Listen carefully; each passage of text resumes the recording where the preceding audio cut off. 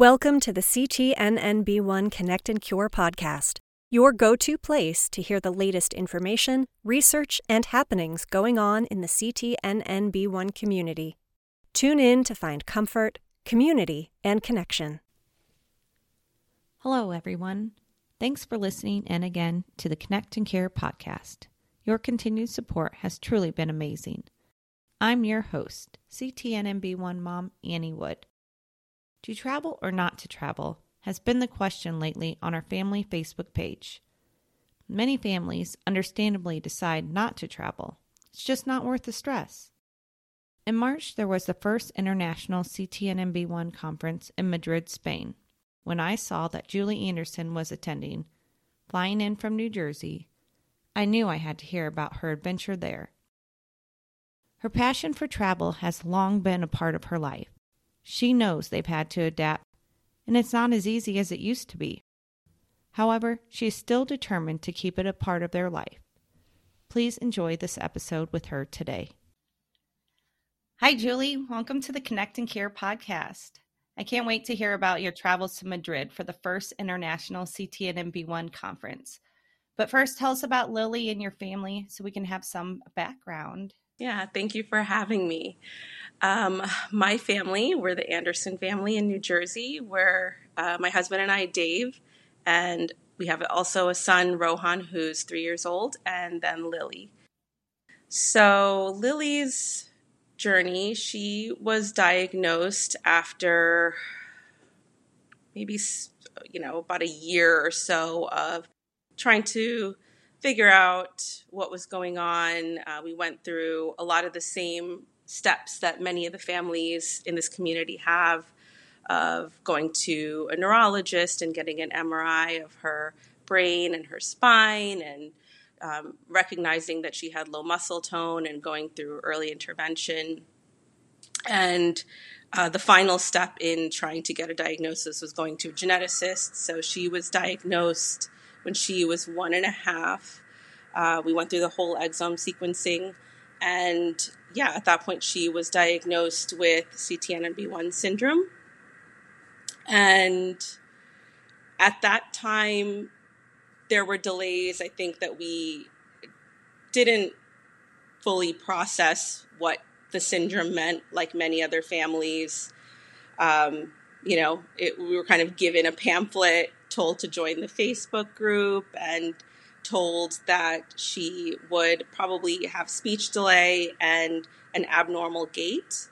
And at that point, at 1.5, she was still nonverbal and still crawling. And I think at that point, I think we had a walker at that point that she was still getting comfortable with. But looking back at that time, I remember I had already fallen down a Google wormhole and spiraled trying to figure out myself what it could possibly be. And especially when I knew that she had some of the symptoms that are consistent with this syndrome, like microcephaly and low muscle tone. I actually myself I thought maybe she had cerebral palsy. I know that's, a hot topic right now in our group. Right.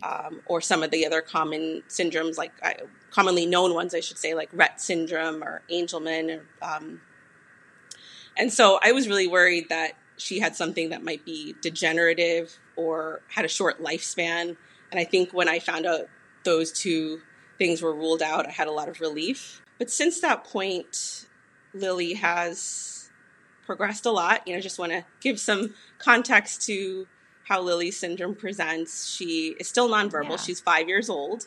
She is 3.5 feet, 50 pounds, sugar and spice. She's the sweetest, most loving girl, and then just fiery, such a little diva. But she's still nonverbal. She is still unable to walk independently, but she can whip around on her walker like nothing. And then she uses an AAC tablet to communicate right now. Oh, great. Okay. Not so much at home.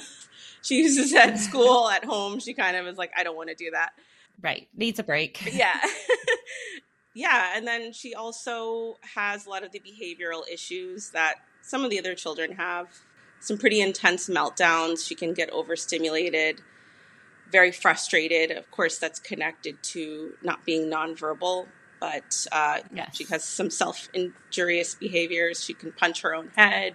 But with that said, she's just a delight. She's a ball of light and joy, and she just is so loving and has such an impact on everyone she meets. I mean, she has this ability to just draw people to her, and all her teachers and therapists and anyone that's close to her just absolutely adores her.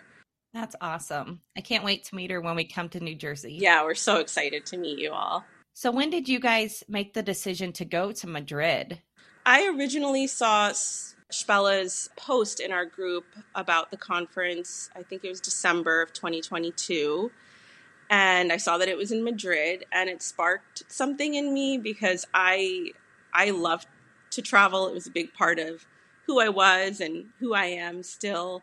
And it was a big part of even my relationship with my husband. I mean, we used to explore and travel. We got engaged in Paris, and we honeymooned in Sri Lanka and the Maldives. And when I was pregnant with Lily, we even went to Denmark and Iceland. And we always thought that when we had children, we would just extend our love of travel and exploring to the children, and it would be part of our family. And of course, grounded in reality that traveling with children is difficult no matter what, and that we just thought, it would happen less frequently, but it would still happen. And then, of course, things didn't happen as planned, between getting Lily's diagnosis and all that entailed, and then the pandemic hit. And then we had my son in 2020, so travel pretty much stalled out. But when I saw Spella's post about Madrid, I just thought this could be a really good opportunity. And maybe the timing is good. The children are 3 and 5. They're a little bit more manageable. And yeah, this could be a good opportunity to reconnect back to who we were.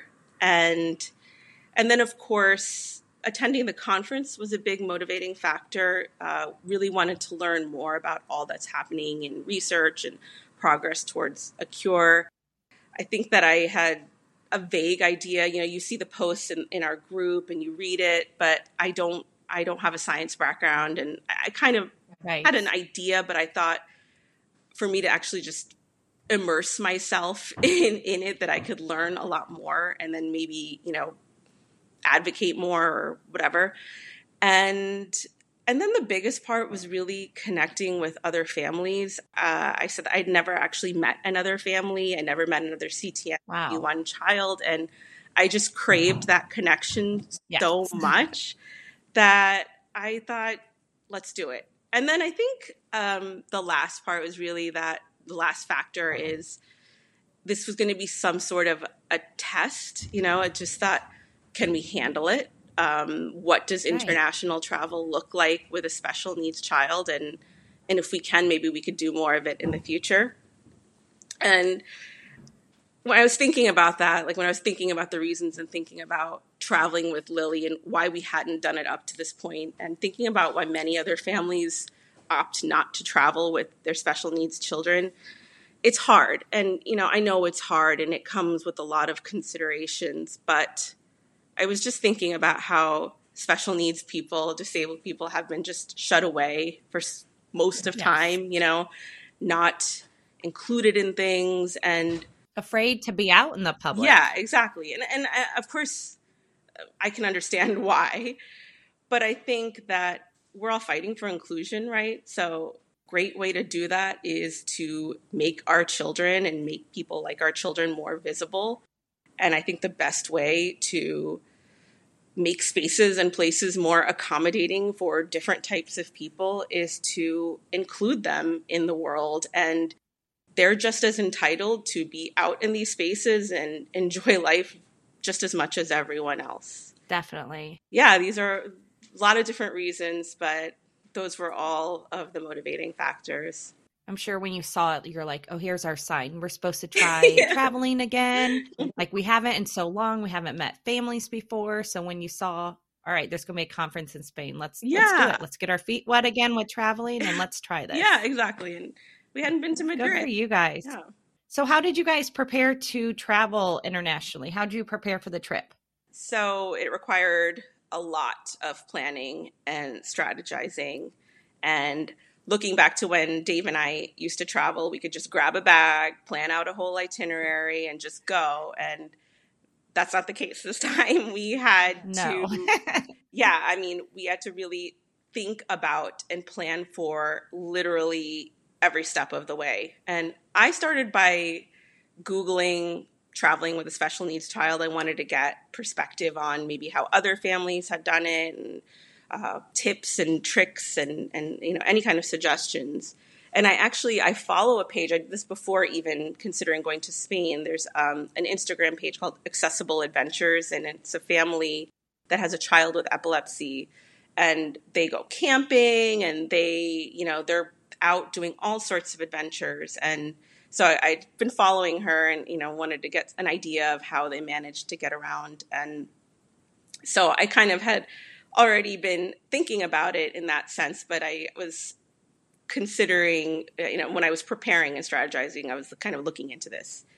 And then I also consulted our group. I mean, the best resource that there is. Yes.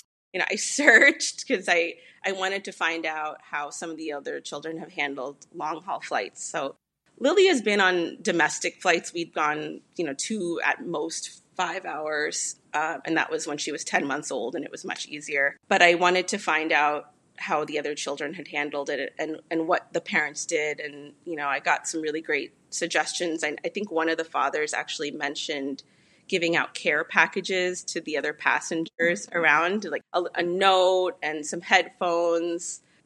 We didn't do that, but I think that's a great idea. Super cute. Yeah. So those were some of the steps. And then I did some digging into Spain. I wanted to make sure that it was a country that was accommodating for Lily, because we did bring her chair. So she has a bus stroller that we essentially use as her wheelchair, and we bring it everywhere. It's just helped us move around just in general. Right. And so I just wanted to make sure that wheeling her around was going to be something that wasn't too difficult to do. So that's something. And actually I did, through my research, find that Spain was, accessible country for people with disabilities. That's awesome.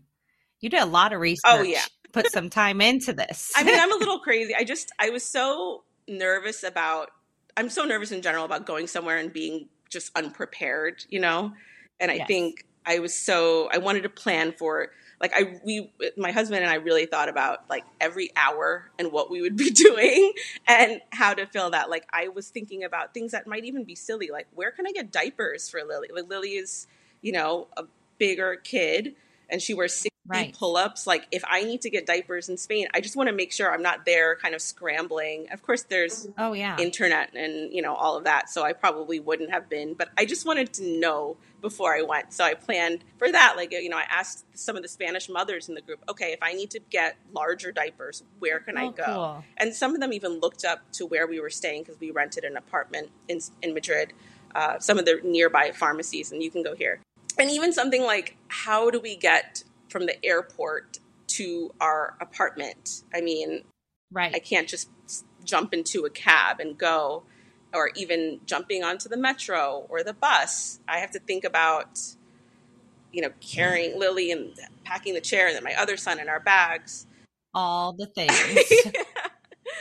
Which, like I said, is difficult with any child, but then you have this added layer with a child that can't walk. So how did everyone handle the travel and the flights and everything getting there? You know what? I had so much anxiety beforehand, and I talked to you about this a little bit when we were messaging, and they did great. And Lily especially did great. And I think this was another example of me underestimating Lily, which I think I often do. I'm just so anxious about, I guess my mind often wanders to what the worst possible things that could happen, and then what are we going to do? And I just thinking about Lily in this confined space for a long time. What if she has a meltdown? What are we going to do? And it's not so much I'm worried about people staring. I'm just looking at her in such discomfort, and not having the tools and the comfort of home is scary for me.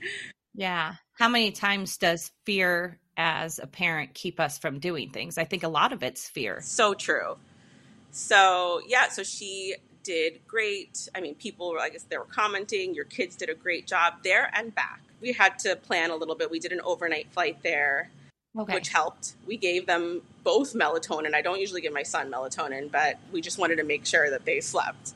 So yeah, they handled it. Lily handled it like a champ. I think the only little bit difficult part was changing her diaper. I can't just bring her into this tiny airplane bathroom. So it did require a little bit of like contorting and, but we managed it. We just made it work. Yeah. And then I would say that if anything, I overestimated myself because I didn't sleep at all.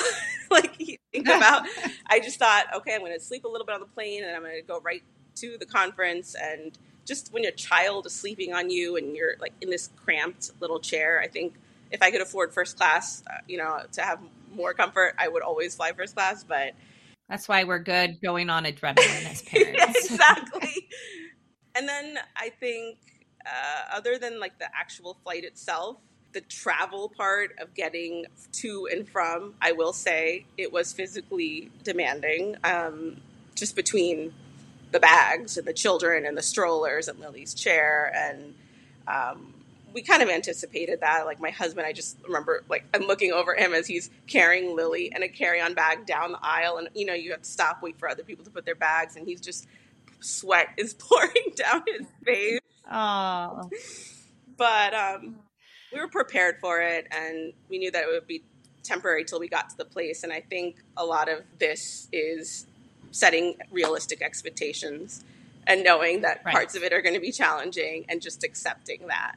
It kind of gives you a baseline for moving forward. Like, what can we still do? What do we need to wait a little bit longer for? And it kind of probably just gave you that baseline for travel. Yes, exactly. It really did. And yeah, I think we could do it again.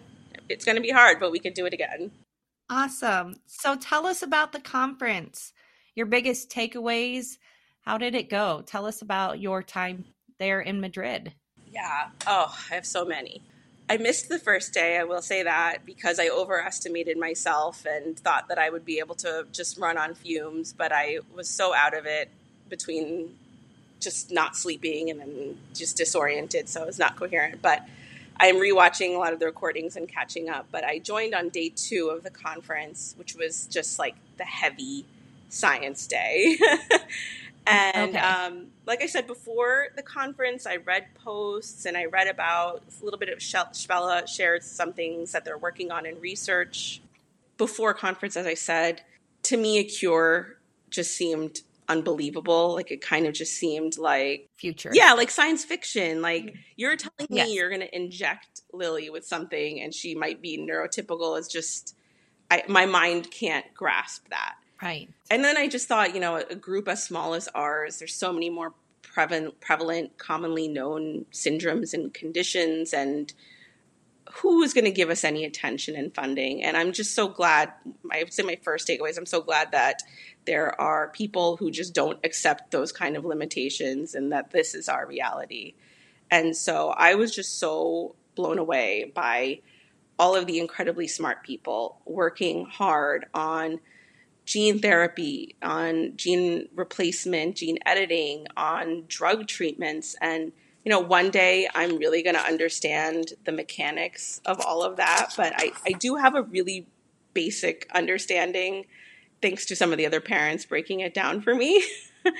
And sometimes you need that. You need somebody, tell me in words I'm going to understand. Exactly. Break it down a little bit. Yes. Yeah. Like make it digestible. So yeah, I mean, I think it's really amazing. And I remember one quote, and I don't remember which researcher said it. He said, it takes a village to raise a special needs child, and it takes an army to cure one. And that was just really impactful, just knowing that there are a lot of people working on this. And I think that one of my first takeaways is, okay, this actually is possible. And I just didn't really understand it before, but now understanding at a very baseline level, it is possible. So your mindset was changed being there. Absolutely. Yeah. And then I would say my final takeaway, the women, like the mothers, I was just looking at, so the conference ended with 3 mothers, Shpela, Ana Gonzalez, and her name was Estibaliz. And it was like a real life example. I'm looking at mothers who are just fighting, working tirelessly, going to the ends of the earth for their children. And I was so moved. I mean, like, I don't want to take away from the fathers. There's amazing fathers, but mothers are the true change makers. And these are just a few. And of course, I want to mention Effie, who's just, going through such amazing lengths for all rare children. Definitely. Just moved by their efforts, their fundraising, their advocacy. So I have to say, from my personal view, I didn't go in expecting to hear about a cure. I just really went to connect with other families. And I left with so much renewed hope. That's amazing. Yeah.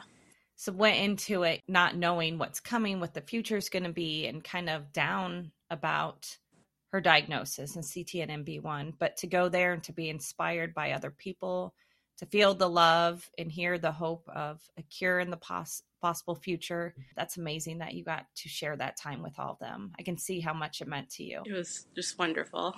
Tell us a little bit more about meeting those CTNNB1 families from across the world, because you said you had never met another family. Yeah. So here you traveled to Madrid. Did you get extra time with them outside the conference? Tell us about meeting everyone. Yes, I did. And meeting other families was the most profound, fulfilling part of this whole experience. So I'm so used to explaining Lily to people and her state. I'm so why does she still have a pacifier? Why she makes certain sounds. She's still in diapers. Why she has these meltdowns. And it was weird for me to not have to explain that. And it's just this group that understood and embraced. And it was really cool. I mean, I have to say, one thing you hear consistently from rare families is about the isolation. And I have felt that so much. I've always felt I compare it to we're from Mars and everyone else is on Earth. I mean, it just feels like that. And I'm looking at all these people far away, these Earthlings living their Earthling lives. And then you meet another Martian and it's so hard to describe someone who truly understands. They're one of us. I know. It's no one understands. They can try, they can empathize, they can sympathize, but you actually understand. And there's just you get it. Yeah. You live our life. I mean, there's no bond like shared trauma, I guess. It's incredible. There's nothing more instant, and there's not a more instant connection that I've ever had in my entire life. So it's just, it's indescribable. Yeah. And exactly. And I have to say, for me, I have often struggled with trying to reconcile, why this quote unquote happened to Lily and us, and why her life is filled with so much struggle. And I think about, there's this line, it's a Leonard Cohen song, and it's a quote that says, "Forget your perfect offering. There's a crack in everything. That's how the light gets in." And I really struggled to find that light. What's going to make me feel better about this? And I got to a point where I thought, okay, there is no light. This is the reality. You have to accept it. Stop looking for it. And I think one of the biggest things I realized after meeting other families is the light is the people and the connections you make with other people. It's such an indescribable feeling where you just don't feel alone for the first time in so long. And, whether the people are your community in the sense of your friends and family supporting you, or the community that I've gained from meeting these people, that's what it is. That's the thing that, what else do we really have? What else really matters other than our connections with other people?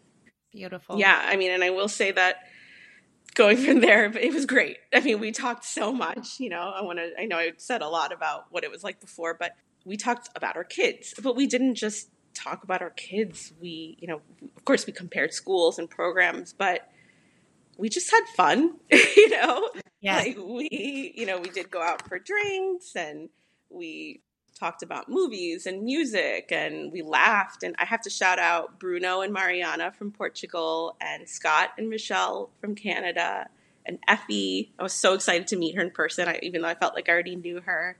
And Robin and Kylie, just a few people. I mean, I met a lot of people, but I made really strong connections with a few, and I really feel like I have lifelong friends now. That's amazing. Yeah. And you can just relax and have fun and not feel judged and not feel like you're being watched, because you are all living that life. So you can relax and actually get to be an adult too. Exactly. Which, much needed. Yeah. And I mean, this is probably true for all of us parents, but we really don't get many chances to just go out and have fun without kids. Let her hair down. Yeah. So that was just great. And I think, That's incredible. I came away with all of this with a really just feeling more positive about everything, about the circumstance. Your cup was filled. Absolutely. You got filled from the trip and inspired. That's amazing. So much. Ending today, I'd love to hear from you some just advice or motivation. If there's any families who are thinking about travel, but they are afraid because they have a special needs child and just getting out in the world, what would be your advice to motivate them to take that leap and not be afraid to travel the world, or not put their life plans on hold, but to step forward out in the world? What would you tell them? I think that it's really important that we don't limit ourselves, our own life experiences and our children's lives, and that we should allow them to experience the joys and experiences that everyone else can. And I think that, again, it's important that we push inclusion and advocating for accommodating spaces. And the only way we do that is we just keep trying. And I think at least try. Again, this was a test for us, and it seemed to be okay. And I think that you actually, like anybody, might be underestimating our children, and that they really might exceed your expectations and handle it. Like sometimes my husband and I are like, Lily sometimes does better than our neurotypical son, Rohan. Right. Sometimes he's the hard one. Yeah. And I just think traveling and going to things like this conference and meeting with your families, like I had hopes for what it would be like and what it would look like. And I got 10 times more than what I had hoped. So I just think that, we should all go out and live our lives as best as we can and at least try. Right. You're never going to know how far you can go until you take that first step and you do try. Absolutely. And maybe it won't be great. Maybe it'll be a big fail, but you won't know until you try. Exactly. Well, I enjoyed so much having you on today and getting to meet you, talk to you, and hear about your experiences in going to Madrid with your family. So thank you so much for coming on today. Thank you, Annie. I really enjoyed talking. It was wonderful to meet you. And I look forward to meeting you in person in New Jersey in just a few more months. Yes, I'm so excited. All right. We'll see you soon. All right. Thank you for listening today. This has been the CTNNB1 Connect and Cure podcast, a place for CTNNB1 family and friends to come together for support and to build community. We hope this podcast continues to be a place where you can go for the latest CTNNB1 information.